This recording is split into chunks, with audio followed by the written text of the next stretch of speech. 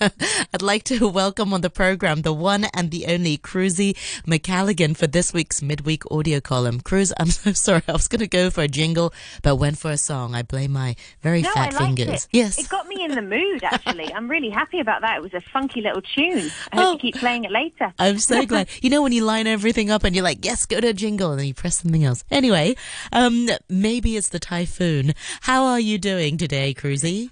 I'm great. I'm very hot, as we all are. It's that pre-typhoon heat, hey? It really is. 34 degrees right now, and it's windy. How windy? Have you been outside yet? Or have you been out and about? I have. There's been no wind where I've been, unfortunately. There has not been any wind.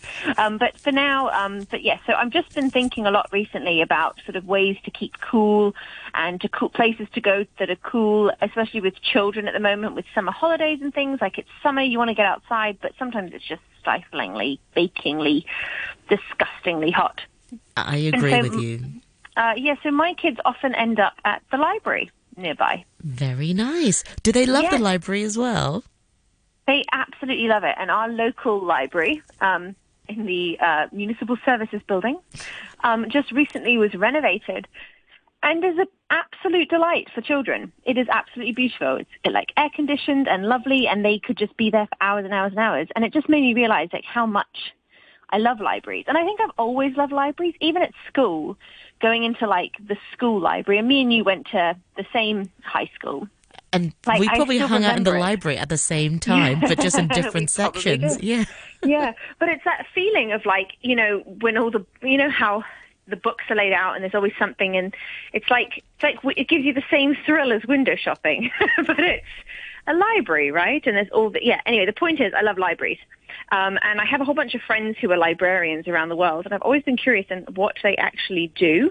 But the more I think about it, it's actually a really interesting job. And I wanted to think about what a library really represents and the kind of history of a library. So that is why we're talking about libraries today. Excellent. Cruz, we went to the same school, and do you remember in year 7? Of course, I'm much older than you, but I remember when I was in year 7, and I'm wondering if you had the same class. We had it with an English teacher, and we learned all about the Dewey Code system, the Dewey classification, where we'd learn how to find books from the library. And I'm wondering if it's because I'm so old that we had that. Did you have it in your year group? Yes, I remember learning the Dewey Decimal System. I don't really know a lot about it anymore. Like, I knew it at the time, right? Like, I understood it at the time, but I haven't required that knowledge for a long time. Yeah. Nowadays, we just go onto we would just type in theme words, and you'd be able to find the book in whatever section in local libraries. Well, actually, there's a reason that the Dewey Decimal System came to be. So librarians used to actually have to have a particular style of handwriting known as librarian hand, like a particular kind of writing. And the practice was prevalent in the late 1800s when there was the library pioneer, Melville Dewey, of the Dewey Decimal System fame. And there were other curators of early collections who believed that legible handwriting was a must for card catalogues, right? Obviously, it would be.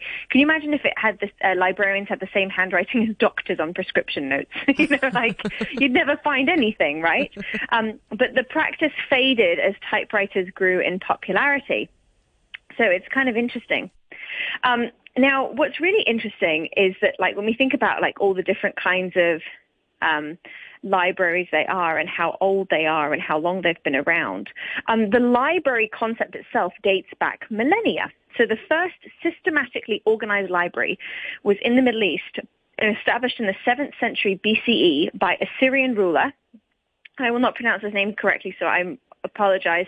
Ashurbanipal in Nineveh in contemporary Iraq. And this library contained approximately 30,000 cuneiform tablets assembled by topic. So it wasn't books per se. It was like these tablets of probably stone or some other material. And they were categorized by topic. And many of the works were archival documents and scholarly texts. But there were also works of literature, including the ancient epic of Gilgamesh. So like many kind of bibliophiles, so people who love books. The person who started the library was very protective of his library, and an inscription in one of the texts warns that potential thieves would face the wrath of the gods for stealing from the library.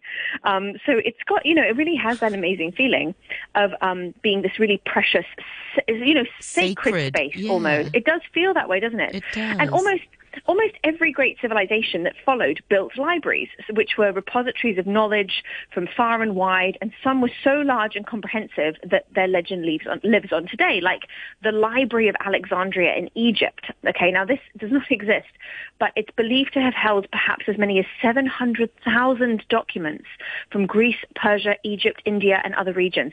It was so large that it had a branch facility, like a sub-library, at a nearby temple.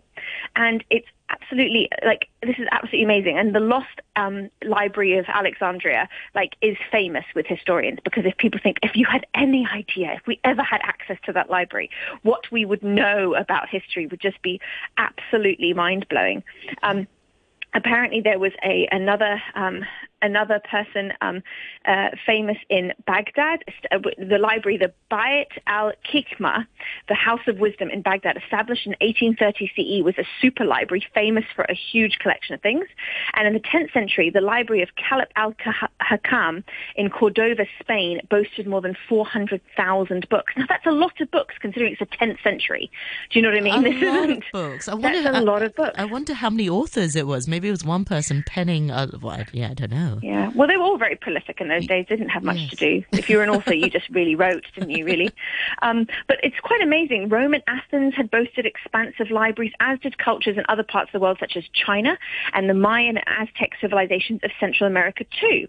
And, of course, the goal of ancient libraries was simple: to collect knowledge, learn from it, and use it to make life better.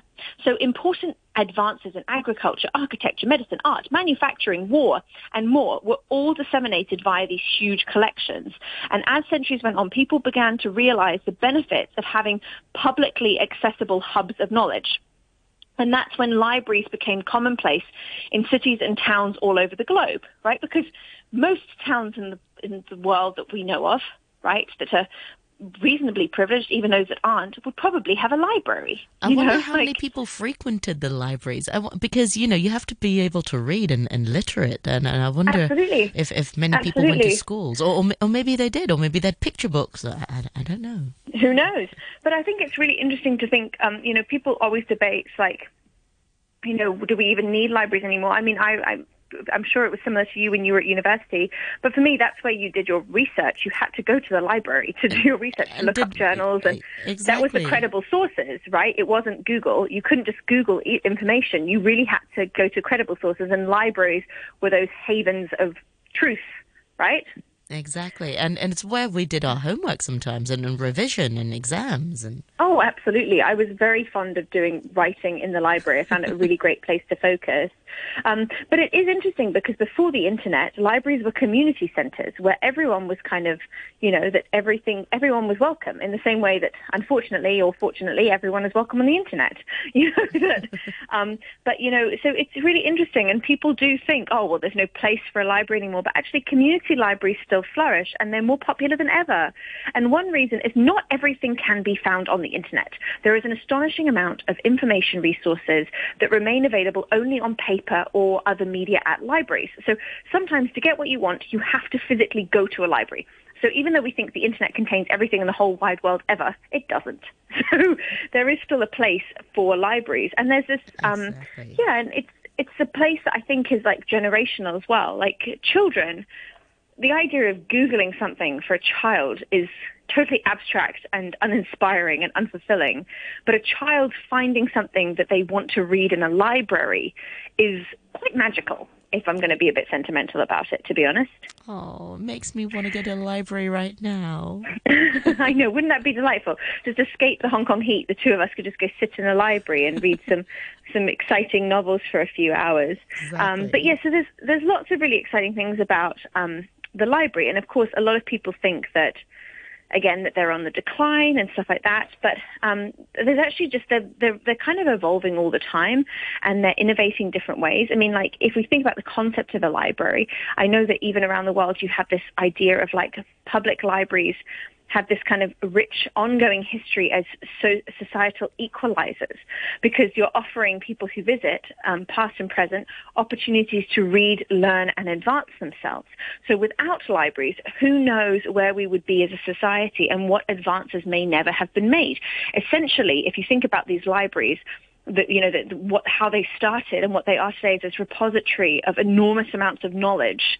You've given the people, the average person, in most circumstances, obviously I'm not in every circumstance, but you're giving access to knowledge to so many people. And that's, one of the things that's obviously very democratizing about the internet, but also there's something about a library, which is that kind of space, which is quite amazing.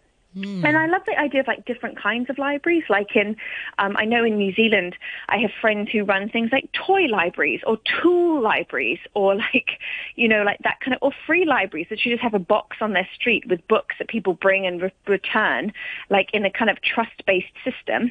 Like people, that you have these things that people can share. The funniest library I found was the Library of Smells in France. So the Osmotique. The Osmotique in Versailles, founded in 1990, is a repository for perfumes and contains over 3,200 scents, some 400 of which are no longer made. And the collection is an archive of perfume-making history. So a lot of like famous perfume houses donate samples of their perfumes to like safeguard their formulas, which makes me think about the seed vault, like the doomsday seed vault that humanity has, where we have like all of our seeds for our agriculture stored in like sub-zero temperatures somewhere in case we have an apocalyptic event. Exactly. Yeah. It's like that, but we might smell. need that for the typhoon. Yeah, exactly. So it's really interesting. But yeah, so then we talked a little bit about the Dewey system before. The system, as I said, was developed by Melville Dewey in 1873. So it has been around a very long time. And it's been adopted by more than 200,000 libraries in 135 countries. So the way it actually works, for anyone who isn't familiar or is totally out of touch like I am now, the scheme works hierarchically by dividing knowledge into 10 main subjects, meaning that books within the same subject group can be shelved together. It's thought that the only category that failed to produce a book in was 100 philosophy, apparently, that was meant to be, that it didn't, there was a writer who wanted to publish a book for each of the categories, and the only one he couldn't do was for 100 philosophy, which is the Dewey System philosophy. Otherwise, people are like, you can't do all of them, right? Like, it's just that there's just too many categories that you can actually write.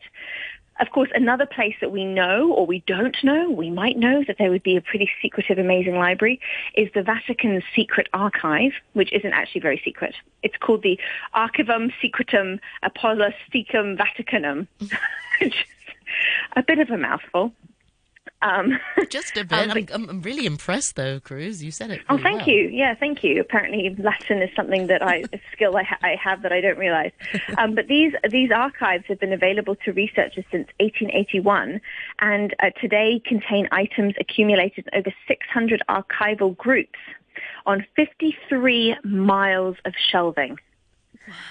53 miles of shelving. Now, that doesn't sound like a lot when you think about, like, the internet, and you'd be like, just 7 billion results on Google, right? But, like, the physical space required is quite remarkable, I think. We talked about, like, other kind of different things to do with different libraries, and one of the things that I always think about is, like, library fines when you have an overdue library book and how terrible you feel about it. Yes. Have you ever done this? I have, and I wonder, like, is somebody waiting to get the same book out from me? And probably they might be. Yeah, they very well be. Could be. Mm. I always love it when you get a book out of the library and you realize the last person who borrowed it might have been like 2 days ago or 16 years ago. You know what I mean? That's one of my favorite things about going to get a library book is like, it could be like, oh, someone just finished reading this, or someone last read this in like 1975. You know, it's quite exciting. But apparently one of the most overdue library books in the world was returned after 122 years. What? Yeah, in 2011, the Camden School of Arts Lending Library in Australia had a first edition of Charles Darwin's Insectivorous Plants returned to them. So the book had been checked out in 1889 and had lain among the book collection of a retired vet before the library stamp was noticed and the book returned 122 years late. Oh, well, better late than never, because they could have kept it, but the family didn't. They returned it, and how lovely that is. Yeah, I think so too. So it's quite amazing, these different kinds of ideas that we have about different kinds of libraries. Unless it was the same guy who borrowed it and then returned it. No, it can't be. Yeah, I don't think that would happen, right? That would be like, it'd be like one of those things. Yeah. I can think about that, though. I can think about, like, I've definitely had moments like that where I'm like, oh, like, it's been on a to-do list to return a library book, like, years ago. Be like, I know it's going to be, you know, and then it comes to be, like, an amount of money, like 25 Hong Kong dollars. And you're like, oh, my goodness, it shouldn't have been that. Like, if I just returned it earlier. But it's not like it's a very serious system, right? Exactly. But I guess it's the principle. It's like you've taken a library book, like it's not yours. It's from the library. You must take it back to the library. Yeah. Unless you've, you know, had it for like 10 years or 15 years and you think, gosh, the fine has come up to 10,800. I don't know. I'm just making that up. And then you think, true. I may as well just tell them I've lost it. And then, I don't know. Potentially. Who knows? Yeah. Well, people do steal a book from the library. The book that is the most often stolen from libraries, this is around the world, is the Guinness Book of Records. Really? Yep. But the Guinness Book of Records. But, you know, I have read the Guinness Book of Records at the Hong Kong Library, the one in Causeway Bay, and it's always a popular one. It's true. It's always a popular one for people to borrow. Yeah. Oh, my goodness. That's amazing. Here's some really famous librarians throughout history. So you will recognize some of these names. Jacob Grimm of Grimm Fairy Stories, Mao Zedong, Philip Larkin, who's obviously an author, Marcel Proust, the philosopher, Lewis Carroll, who wrote Alice in Wonderland. So there's like all these really famous people who also were librarians, you know, like writers and thinkers and stuff. And you would be, wouldn't you, when you're surrounded by all of those things all of the time. I have 2 quotes to finish on today. Yes, please, go ahead. The first one is from Mark Twain, who said, "A public library is the most enduring of memorials, the trustiest monument for the preservation of an event or a name or an affection, for it and it only is respected by wars and revolutions and survives them." Wow, very deep. Isn't that beautiful? Because it is, like the idea of someone destroying a library gives us all a visceral reaction. You know what I mean?